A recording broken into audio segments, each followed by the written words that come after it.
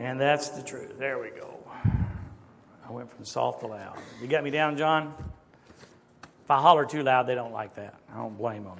Go ahead and take your Bibles tonight, please, to turn to 1 Kings chapter 19. We're going to continue now the tail end of that story this morning, the last part. And I really think, again, there's some good truth for us tonight. God was just so gracious this morning from the get-go, from the very first song until the last amen. It was a glorious day. Surely the presence of the Lord was in this place. And I just thank God for that. I really do. I thank God for Brother David and the worship team, for Brave Dave Nave and the song. It was just a wonderful, wonderful day, and we're filled with gratitude tonight for that. And you remember we ended this morning, intentionally by the way, we intended to end there where God says, Elijah, what are you doing here?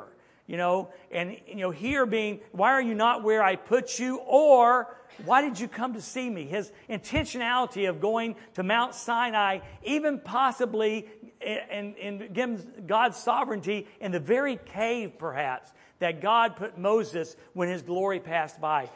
Elijah, why did you come? And I told you there were two options. One was encouragement. One was to get fired up. One to get renewed. And the other was to quit. And the truth is, that's why Elijah went. And you're going to see that tonight. He went to that spot to tell God he was done. And we've all had experiences. And we heard it so clearly in the testimony on Sunday, this morning. I'm done with you, God. I am just done. And so he came to quit. And God had a bigger plan than that. So then, he says, why are you here? And Elijah gives the Elijah answer for a man who's done. Look at verse number 10.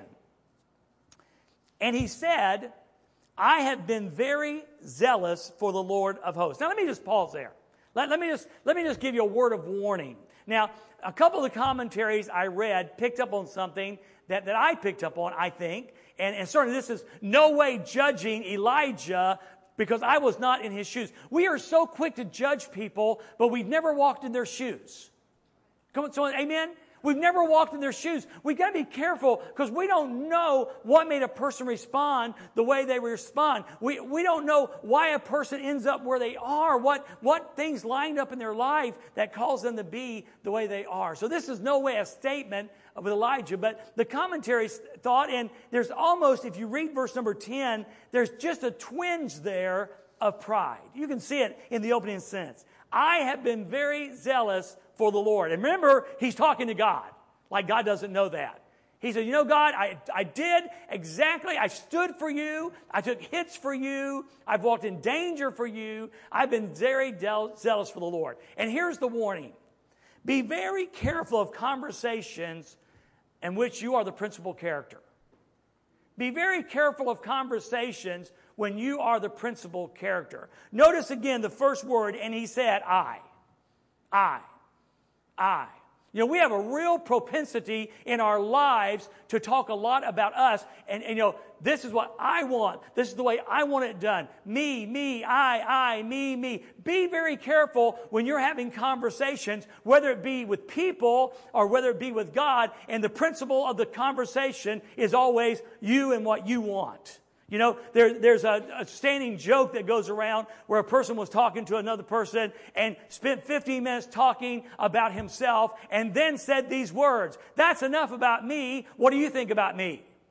Okay? So be very careful of that. Now, I use this very carefully tonight, but I think it helps make the point I'm trying to share with you tonight. The warning I'm trying to share. And it's a scripture, again, we used back in the study, way back in the beginning of the study on good and evil, and it's Isaiah chapter 14, and most theologians ascribe this to speaking about the character Lucifer or Satan. And you've heard this before, but notice again, and with that thought in mind, beware of conversations of me and I. Here's what Lucifer said. You said to yourself, he wasn't talking to God, you said to yourself, I will ascend to the heavens, I will set up my throne above the stars of God, I will sit on the mount of the God's assembly in the remotest parts of the north. I will ascend above the highest clouds. I will make myself like the Most High. You see that? I, I. Folks, let me tell you something. The center letter in sin is, and the center letter in pride is, be careful when you're most unnerved about why things happen to you and how things are happening in your life and why it's not getting the way, it's not working out the way you thought it ought to work out.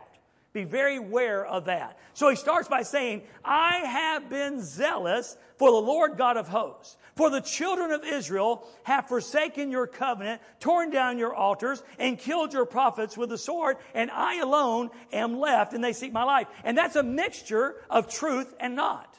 He is not the only prophet left. Yes, the children of Israel have torn down the altars, and yes, they have killed the prophets with the sword. But here's the deal. Remember, when Elijah won on Carmel and the 450 prophets of Baal were killed, he thought that was the beginning of revival. And even that concept, that thought, actually he thought revival was done. It was a done deal. Okay? With that thought now is so distant, all he can remember was pre-Carmel. All he can remember. He can't remember that just days ago, perhaps weeks ago, he can't remember that fire fell down and consumed the altar, and the people of God said, the disobedient people of God said, the Lord, He is God, the Lord, He is God. All that has faded from memory. And all he can see now is the way things used to be in a bad way. You know, you've torn down your altars. They've forsaken your covenant, and they killed your prophets. So that's all he can see, and that's his answer to God. Why are you here? I'm here to resign. Because your people are disobedient, they're tearing down the altars, and they're killing prophets, and I'm one, and I'm next. And that's his answer to God. Well, in verse number 11, God calls him out, and not in, hey, get outside, but calls him out outside the cave. Then he said in verse 11, go out and stand on the mountain before the Lord. And behold, now remember where he is. He's on Mount Sinai. We know that. He could be in the cave where Moses was. Just keep that in mind. And behold, as in the case of Moses, the Lord passed by. Imagine the glory and the power of that moment. And a great and strong wind tore into the mountains. Now, we cannot imagine a wind this strong. The Weather Channel would love to get a hold of this. A great and strong wind tore into the mountains and broke the rocks. Now, that's a lot of power. Broke the rocks in pieces before the Lord. But the Lord was not in the wind. And that's the idea of this wind is a classic example of the outpouring of God's power. We would futurely see it, he would see it futurely on the day of Pentecost. When like a mighty rushing wind, the power of God swept through the upper room. But notice, the Lord was not in the wind. So the message seems to be automatically that, okay, sometimes God moves in miraculous ways through things like powerful wind, but not always. And then, the Bible says, after the wind, an earthquake came. And we could go back to a time when there was a guy, Paul and Silas were locked in jail in Philippi, and God sent a great earthquake. Okay? And set Paul and Silas free. We could go to Calvary's cross where the Bible says when he cries out, it is finished, there's a great earthquake and every rock in the earth was rent. It was cracked. That's what the Bible says. So it's another miraculous way that God demonstrates His power. But not every time. Not every way. The Lord was not in the earthquake. And after the earthquake, a fire. But the Lord was not in the fire. So we see this, okay, these are times and ways that God moves miraculously. Now here's the deal. Listen carefully. This is true in your life, it's true in my life, it was true then, it's true now. It's not as important how God moves, but that He does. Let me say it again. It's not important necessarily how God moves, but that God moves. Now, this is free tonight because I know some of you are freaking out about this election. God is sovereign and God's will be done in this election. And again, hear me clearly tonight. He's going to move. I don't know how he's going to move, but he's going to move. And the important thing is that our sovereign God is active in this world today. I love the line where he said, God never said about an election, about an accident, about an illness, about a situation. Oops, I didn't see that one coming. He's omnipotent, he's all powerful, he's all knowing, he's everywhere. He is our God. So it's not important just that he moves or how he moves, but the fact that he does move. And then after the fire, a still small voice, something totally unexpected. Now somewhere, it appears in verse 14, somewhere in that process of wind and earthquake and fire, somewhere in that process, and it makes sense, Elijah moves back into the cleft of the rock. And again, that's why God put Moses in the cleft of the rock, because he could not stand to see the glory of God full frontal. So he puts him in the cleft of the rock and hides him with his hand. Okay? So sometimes Elijah moves back into the cave. We know that because of verse 14. And it was when Elijah heard it that he wrapped his face in his mantle and went out and stood in the entrance of the cave. When he heard the still small voice, this gentle voice, he is called back out to the entrance to the cave. And that still small voice suddenly speaks to him and says this, "What are you doing here, Elijah?" Does that sound familiar? Same question. Same question. What are you doing here, Elijah? You know, would you think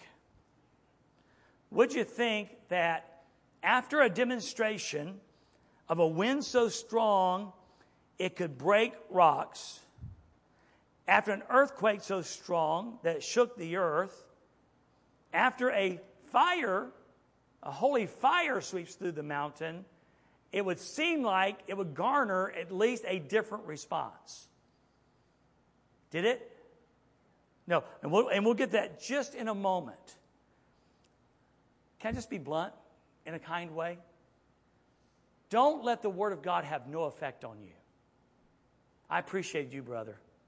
God said, several people this morning said, that spoke to my heart today. The worship. You know, I know several people have gone to you tonight. I watched and said, thank you for sharing your testimony. I know several people went to Dave Nave. And it's a beautiful picture of the family of God doing God's business. Here's a guy with a talent to sing, and several people went to Dave Nave and said, man, I appreciate you singing that song. I know several people went to the worship team and said, thank you for leading us in worship the way that you did. And several people said the message, thank you for the message. The family of God working together in a real and powerful way. Don't let the Word of God and worship have no impact on you. I'm telling you the truth. If week after week after week the family of God gathers in the house of God to worship holy God and preach the Word of God and walks out the same way, something is wrong. And it has nothing to do with the country, by the way. It has to do with the church. What are you doing here, Elijah? And again, I would not dare preach a message to this great prophet because I have no right to do that, and certainly as weak as I am. But I would give him some advice tonight. I would say, Elijah, before you answer, listen to Job. Before you open your mouth, listen to Job.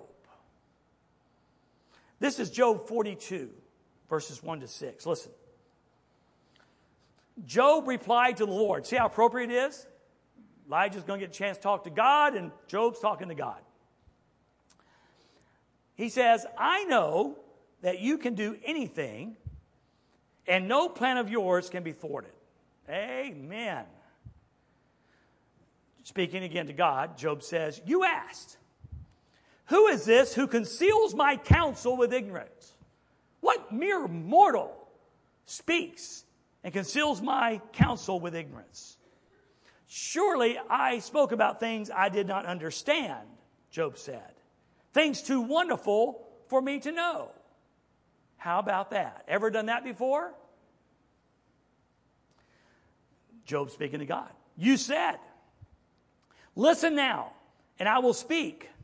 When I question you, will you inform me? God says to this mere mortal and says, okay, if I ask you a question, are you going to inform me? Isn't it amazing how we tell God to do his job? How about that? Certainly he needs the help of a bunch of Baptists. Listen now, and I will speak. When I question you, you will inform me. I love this. I'm not even sure what it means all the way, but I love it. Job responds and says, I had heard rumors about you. You think, is that where that song gets that line? I've heard stories about you. It could. Job says, I've heard rumors about you. And now my eyes have seen you. Therefore, I take back my words and repent in dust and ashes. Hey, Elijah, learn something from Job. Brothers and sisters, learn something from Job. You know, it's not July the 4th, but we live as Christians declaring our independence from God way too often. And again, it's not independence. It is a dependence on God. Trusting God. Simply trusting every day. Trusting along life's difficult way. Trusting him, whatever betide. Trusting Jesus. That is all. Trust God. Well, how do you think Elijah's going to answer? Well, here we go. This is going to sound familiar. And he said, I have been very zealous for the Lord God of hosts, because the children of Israel have forsaken your covenant, tore down your altars, and killed your prophets with a sword. And I alone am left. They seek to take my life. After all that manifestation of God's power and a second chance, he says the exact same thing. And I'm grateful that we don't hear a long sermon from God. I'm grateful God handles this so tactfully and wonderfully. And you know he does that for us. Amen? Come on, amen. Doesn't God tactfully and wonderfully handle us? He knows how honest to be with us. He knows how gentle to be with us. That's wonderful. Well, here's what God says. Then the Lord said to him, your resignation is rejected. That's what he says. Then the Lord said to him, go. You're not resigning. You're not quitting. Go. Return on your way to the wilderness of Damascus. I want you to go back the same way you came. Do you remember the 335 miles? I want you to go back those 335. And by the way, notice God didn't go, I'll zip you there. Zip. You know, he does that sometimes with prophets. But he let he lets Elijah take the journey. Quite interesting. Go, return on your way to the wilderness of Damascus. And here's what he's about to do. He's going to send Elijah back to doing what Elijah was called to do in the first place. You were a prophet. You are a prophet. Now I'm sending you back to do what prophets do. He didn't say, okay, well, you didn't like that assignment? I'll give you another one. He didn't say, well, you didn't like those circumstances? Well, I'll put you in, you know, these preachers that change churches all the time. Always looking for the perfect church. There's not a perfect church. Stop looking. We, pastors and people, need to learn to be content where God has placed them to serve. I've got a scripture for that. We need to learn a lesson from Paul. Paul said this, I know how to be brought low. And Terry, you used the words, God humbled me. Perfect, buddy. Perfect. I know how to be brought low. And I know how to abound. In any and every circumstance, I have learned the secret of facing plenty and hunger and abundance and need. In good times and bad times, election years and not election years, when the economy is good and the economy is bad, Paul said, I've learned something. And guess what he learned? I can do all things through Christ who strengthens me.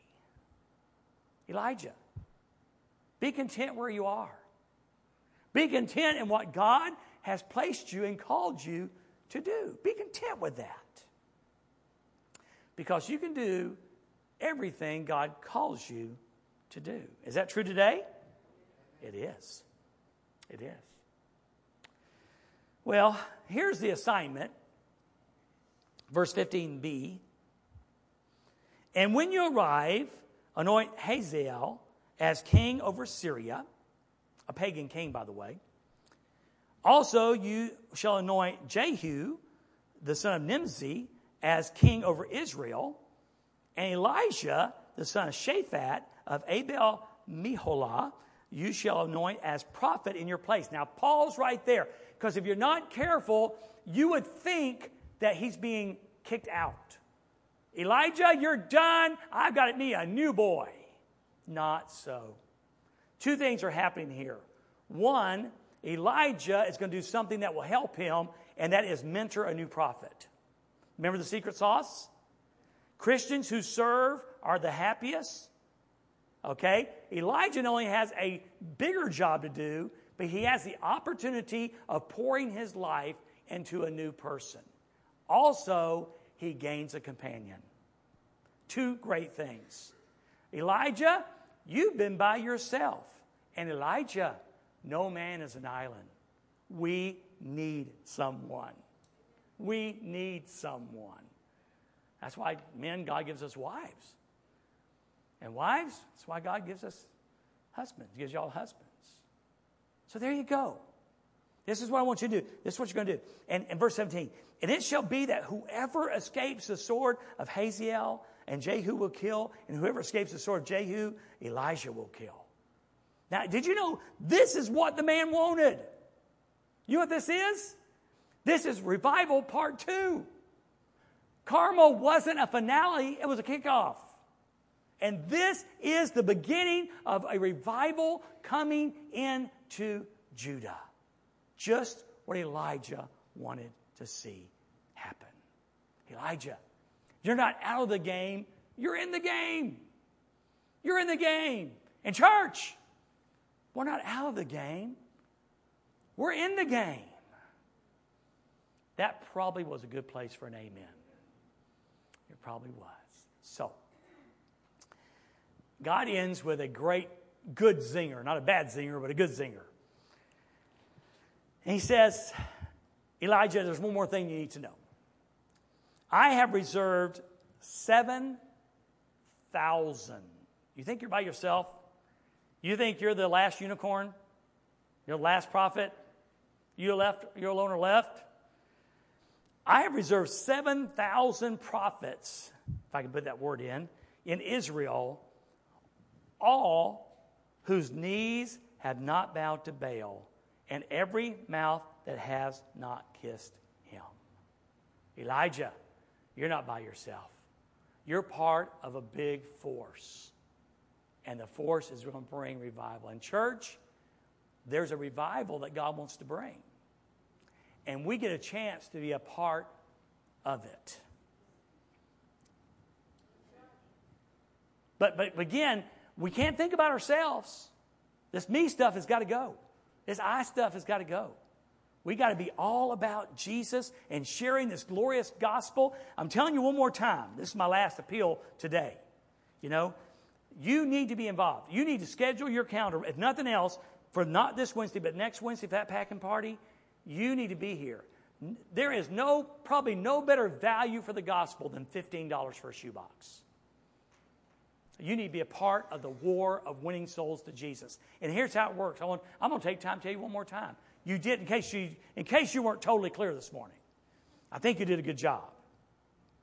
But this box is going somewhere in this world. And in that box are going to be gifts that these children, you can't imagine. They've never seen this stuff. So you're going to bless them physically. But with every box will come the gospel of the Lord Jesus Christ in their language. And boxes go where churches or believers already are. And when that child prays to receive Jesus Christ as Savior, there will be someone to lead them through the greatest journey. And that person will receive discipleship upon their decision to trust the Lord Jesus Christ. And Judy, you said it right.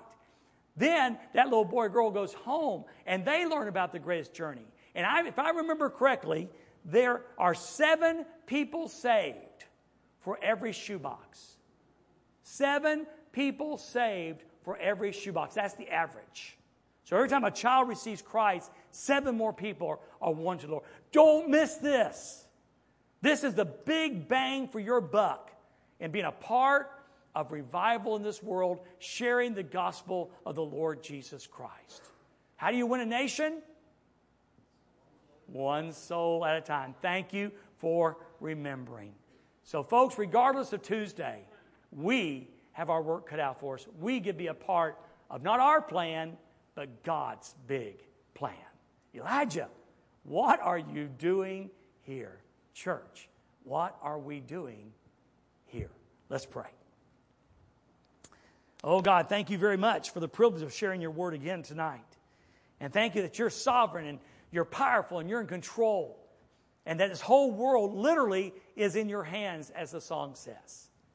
So Father, I pray that as we leave today, as we conclude our worship together as a church family, Father, I pray that we have been encouraged and we've been strengthened with your word and with the worship through the special music. Not one, but 2 different testimonies. One this morning, one tonight. We are just leaving with our heart overflowing. Thank you for that. Now, Father, as we leave, Holy Spirit, we understand that you are in us and with us. So we pray that as we journey this week, as opportunities for conversations begin, that we'll be constantly aware, Lord, that we have open doors sometimes to share the gospel of Jesus Christ. We'll have opportunities through shoeboxes to share the gospel of Jesus Christ. Lord, there's a world out there that needs to know your Son and that needs to know that you love them so much. So may we truly be about your business tonight. And Jesus, I pray this in your precious name. Amen.